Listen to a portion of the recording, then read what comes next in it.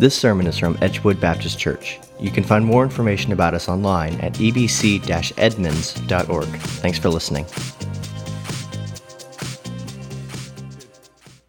Have you ever overcomplicated something?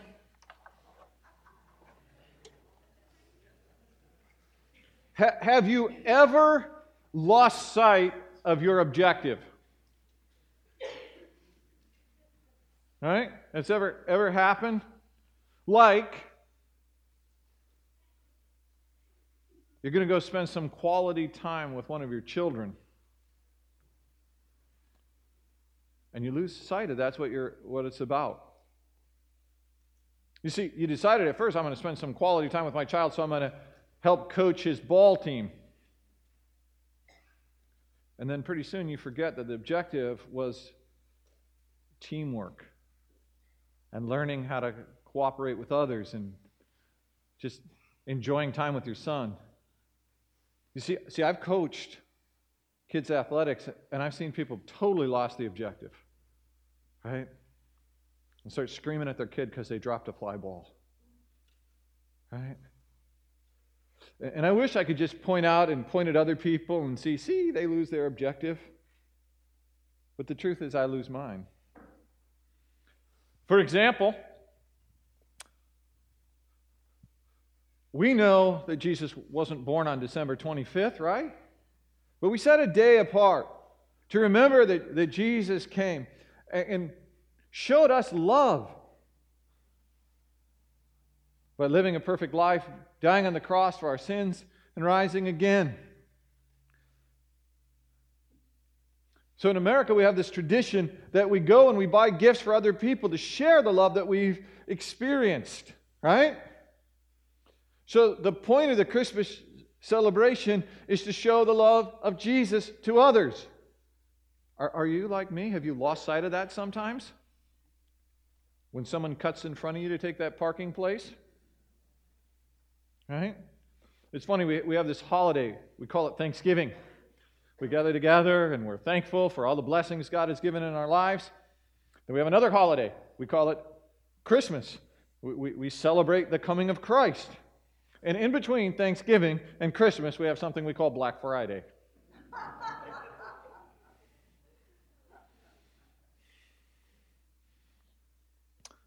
I should have put it on the screen. I had an experience on Black Friday up at the Marysville Mall, the outlet mall.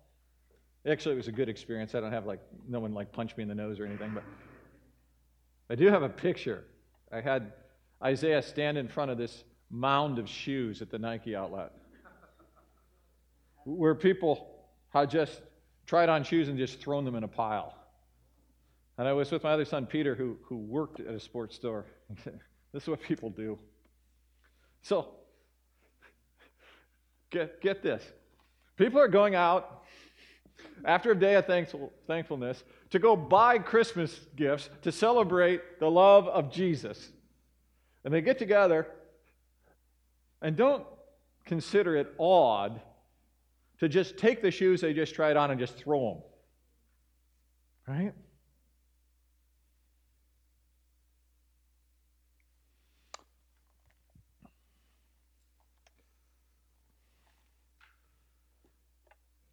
I don't know about you, but I've found myself getting grouchy preparing for Christmas. Has that ever happened to you? Let's be honest, it happened. Right? And in taking what's supposed to be a delight of sharing the love of Jesus and making it some drudgery and duty. You know what I mean? We got to go Christmas shopping today.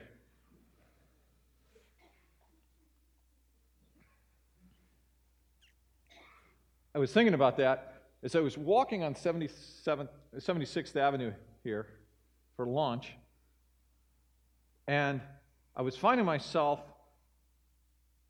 getting in a kind of a bad mood because I didn't like my sermon on Christmas love.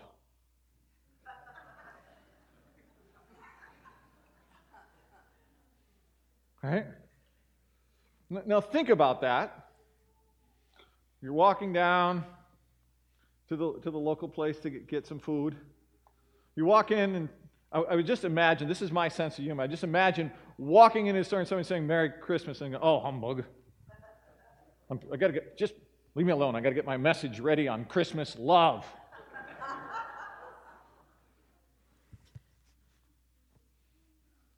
Imagine what it's like to be a preacher's kid sometimes, right? Leave Dad alone. I'm trying to get a sermon on love. And it just dawned on me on the walk as I was praying. Why don't you care a little less about having a great sermon on Christmas love and a little bit more on loving people? You know? And I'd like to say to you that I did a good job of that. But as I speak to you, I know that I need God's help to be more loving. How about you? And so as we look today, this is a very straightforward, simple message. But I wonder if each one of us here made a commitment to spend time reflecting and experiencing the love of Christ, and then make a commitment every day to find someone to show that love to. That's just it.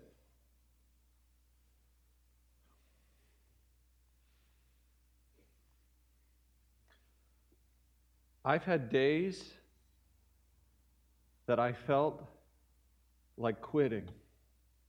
How about you? And I received a kind word or a card. And it made all the difference, right?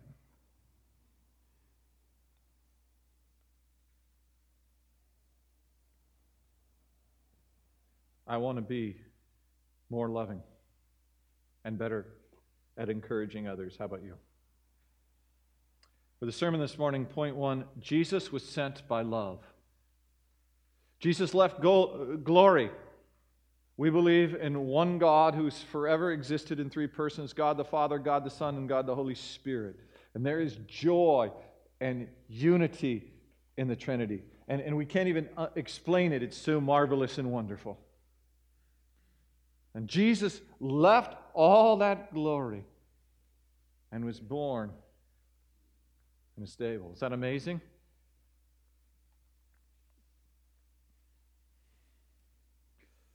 As we did our Christmas around the world, and I saw some delight on some faces as people heard the language of the land they'd come from. And delighted in remembering. And my hope was that some people wandering and new to America would understand that Jesus came and identified with the sojourners. Amen?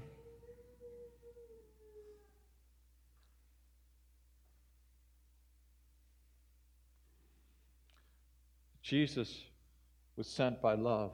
John 3:16, for God so loved the world that he gave his only Son, that whoever believes in him should not perish but have eternal life. Point 2, Jesus was sent to love. John 15:13-17, greater love has no one than this, that someone lay down his life for his friends. You are my friends if you do what I command you. No longer do I call you servants, for the servant does not know what his master is doing, but I have called you friends. For all that I have heard from my Father I have made known to you. You did not choose me, but I chose you and appointed you, that you should go and bear fruit, and that your fruit should abide, so that whatever you ask the Father in my name, he may give it to you. These things I command you, so that you will love one another. Jesus showed us love. He came to lay down his life so that all who put their faith and trust in him could have forgiveness and new life. Amen?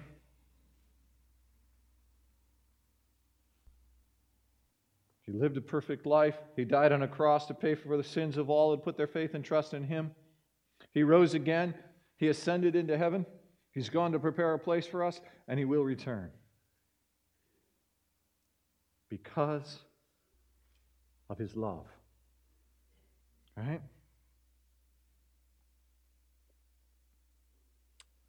Third, Jesus was sent for love.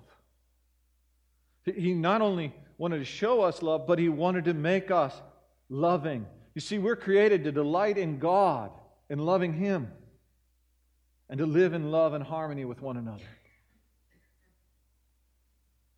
1 John 3, 1 through 3. See what kind of love the Father has given to us, that we should be called children of God, and so we are.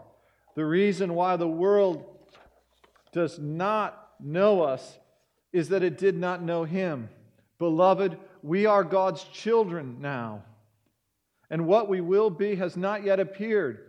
But we know that when He appears, we shall be like Him, because we shall see Him as He is. And everyone who thus hopes in Him purifies himself as He is pure. In this sense, not everybody is a child of God. Remember the Gospel of John? Some of you may remember this. Some of it may be the first time you hear it. In the Gospel of John, He says, to those who believe, He gave the right to become children of God.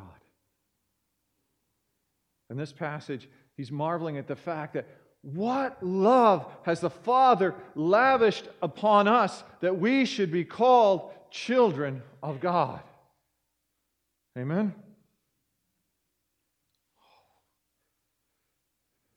If you don't know Jesus as your Lord and Savior, I pray you'll just turn to Him, ask Him to forgive your sins and enter your life. Amen?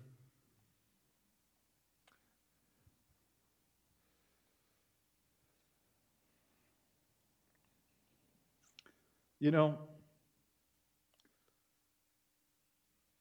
we start loving our children long before they arrive, do we not? Start getting the rooms ready for them.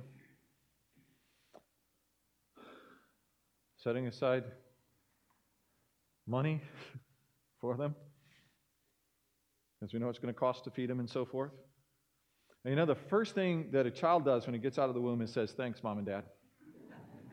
I appreciate it. I'm going to get right to working to pay you back. Oh, that doesn't happen? No, when they get here, they cry,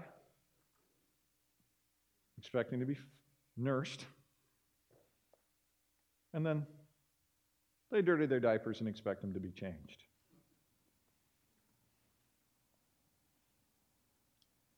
One of the greatest delights in my life is being a parent. But I'll never be as good a parent as my Heavenly Father is to us.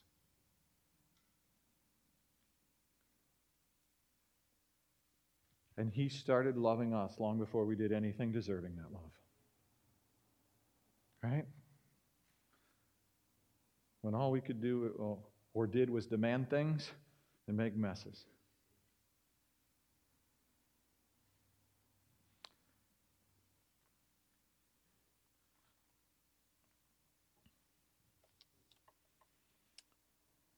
Oh, what love the Father has lavished upon us that we should be called children of God.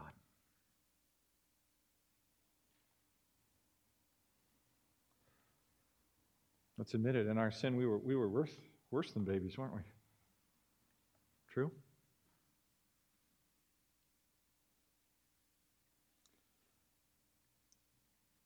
God is not against us because of our sins. He's for us against those sins. Right? He sees how our selfishness destroys our joy.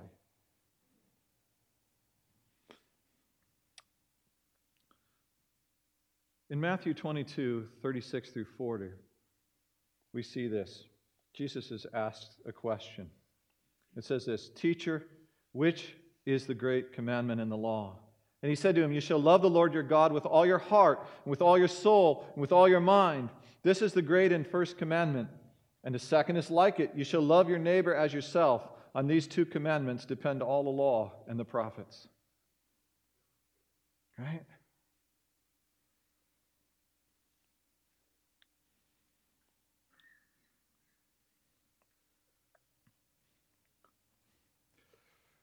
The goal of life isn't to impress people with sermons or lessons.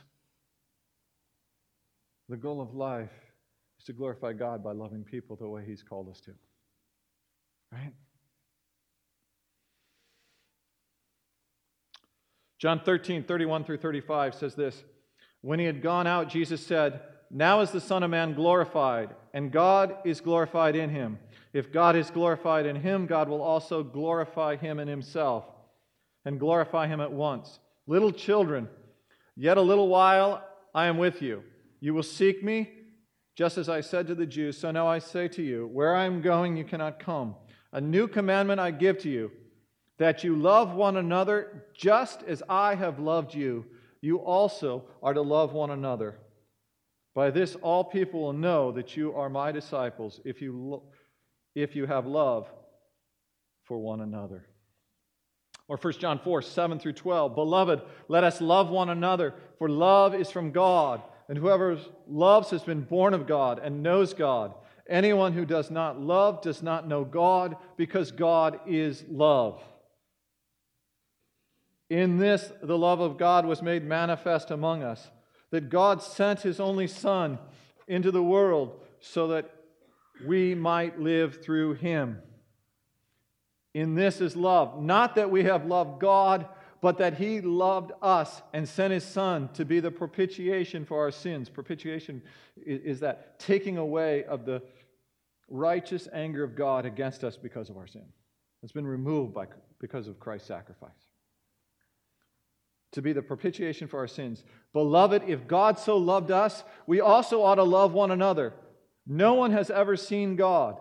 If we love one another, God abides in us, and His love is perfected in us." 1 John 4, 19 through 20 says, "We love because He first loved us.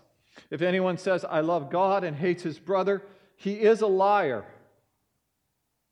For he who does not love his brother whom he has seen cannot love God whom he has not seen." We love because He first what? Do you understand the big difference between trying to love other people so you can earn God's love and loving other people because you're loved by God? Right?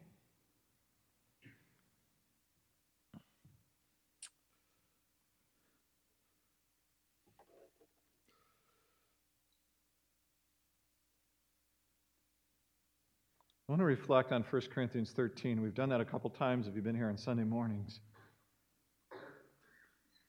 Because the purpose of the church is to show the world how great God is, to glorify God by loving God and loving people. I want to know, what does it look like to love the way God would want us to love? 1 Corinthians 13 says this, "If I speak in the tongues of men and of angels, but have not love, I am a noisy gong or a clanging cymbal."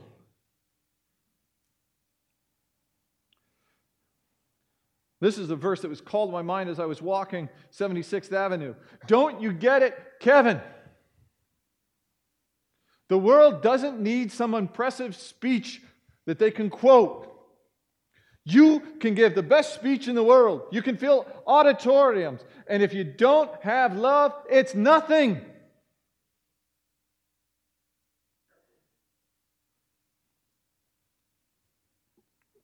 Verse 2. "And if I have prophetic powers and understand all mysteries and all knowledge, and if I have all faith so as to remove mountains, but have not love, I am nothing." I was telling him at the earlier service, I got a sore neck today. You know, and I love miracles. I would love just to say a prayer and be healed. I'd love to heal all these cancers. And I believe that God can still heal, don't you? He doesn't always choose to for His wise reasons. But here's what Scripture is saying. Even if you could perform all kinds of miracles, even if you knew everything about some of the deeper mysteries, and you had not love, it would be nothing. Verse 3, if I give away all I have, and if I deliver up my body to be burned, but have not love, I gain nothing. It's possible to give away your money, to let your body be burned, and not really care about people. You see, sometimes when we give, we're not giving out of love for people, we're giving out of love for ourselves and what people think of us, right?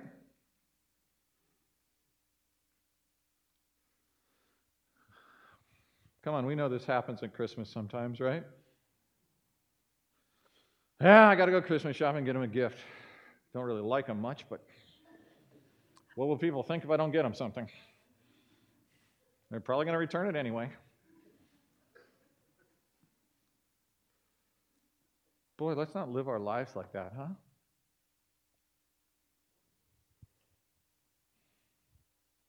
Then he says this, love is patient. Help, Lord. I mean, one day in Seattle traffic, and I know I need help. Right? I mean, I believe as a Christian, if you come to know Jesus as your Lord and Savior, you've been saved, you've been justified, and we are being saved. We've been made holy, and we're striving to live up to what we already are in Christ, right? That's where we all are, right? And I realize I got a long ways to go because I find myself getting really impatient sometimes. How about you? I'm out Christmas shopping, trying to share the love of Jesus, but I have scheduled my day really, really tight, and I really need this person in front of me to get their wallet out and pay for it a little quicker.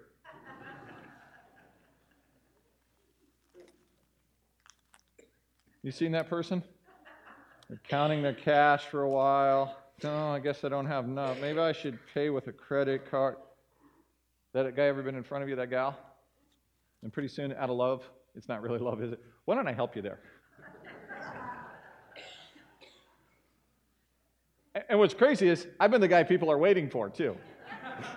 Because it's probably some discount card I was looking for. No, really, somewhere here I've got like a coupon I got to find.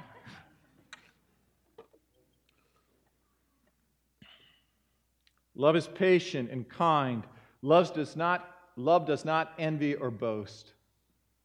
Envy is a sin we domesticate sometimes, and it's not loving. Right? Christmas is a great opportunity to teach our kids about the danger of envy and how it's an enemy of our joy. Right?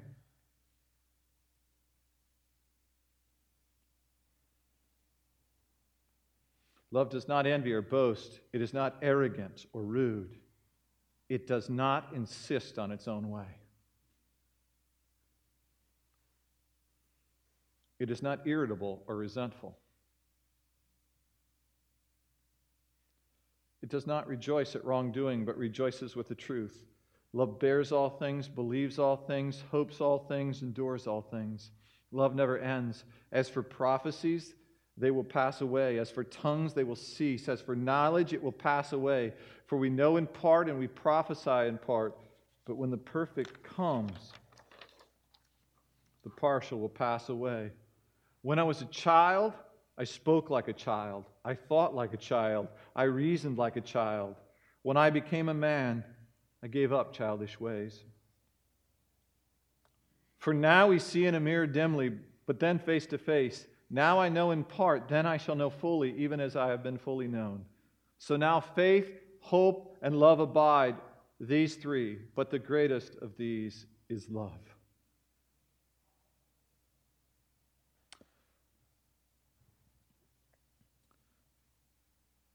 When Jesus is talking to the disciples, and he talks about the command to love, in that context, he tells them, ask the Father, and he'll give you what you ask, right? I'm glad that's there, because I read 1 Corinthians 13, and it undoes me. It's a lot easier to make a sermon than it is to live a life of love. And it gets me on my knees saying, Lord, forgive me. Forgive me. And help me love better. And the great thing is that God loves us so much. He loved us and delighted in us long before we got free from our unloving ways so that we could get free from our unloving ways. Amen?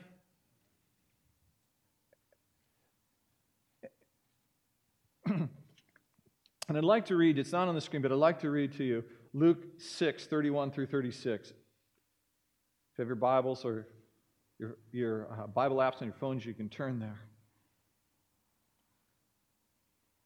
It says this, "And as you wish that others would do to you, do so to them. If you love those who love you, what benefit is that to you? For even sinners love those who love them. And if you do good to those who do good to you, what benefit is that to you? For even sinners do the same.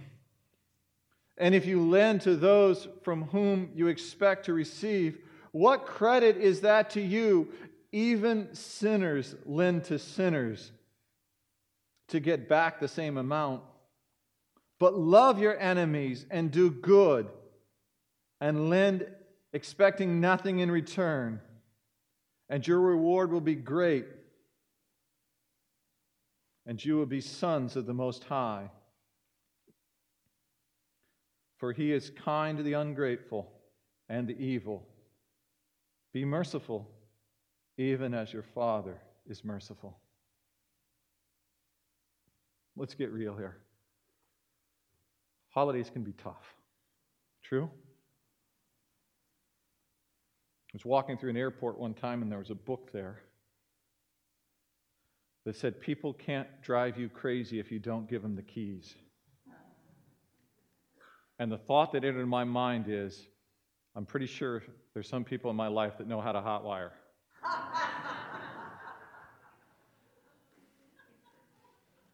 That wasn't a biblical thought probably in the moment. But let's get real. What can be hard about the holidays is figuring out, how do we love? Love isn't just giving people what they want all the time, right? You don't just give toys to folks playing in the freeway, right? It's caring more about people than what we care about what they think about us.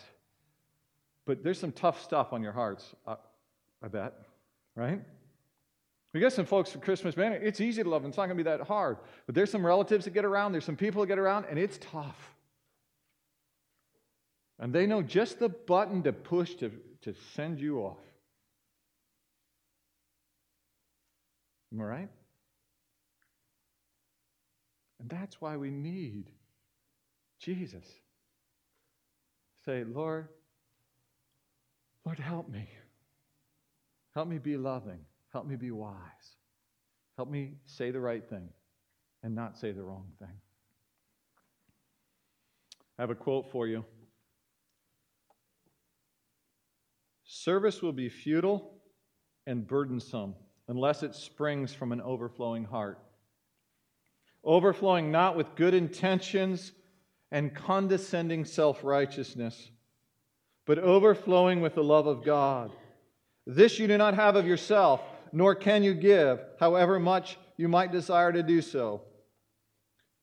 You will possess this love only as you wait upon me. The writer here is writing as if he was Jesus. So only as we wait upon Jesus. And take time to absorb it from me, from Jesus. Like a quiet flower takes its life from the warm rays of the sun. You guys do remember the sun, right? Your heart will be cold otherwise, for your ready ardor and natural sympathy and common kindness will soon be cooled by the chill winds of ingratitude and others' unloving reaction. Do you think that the love of Jesus was always well received? Would he not have brought his ministry to an abrupt end on many occasions if he had needed the appreciation of people to motivate his loving service.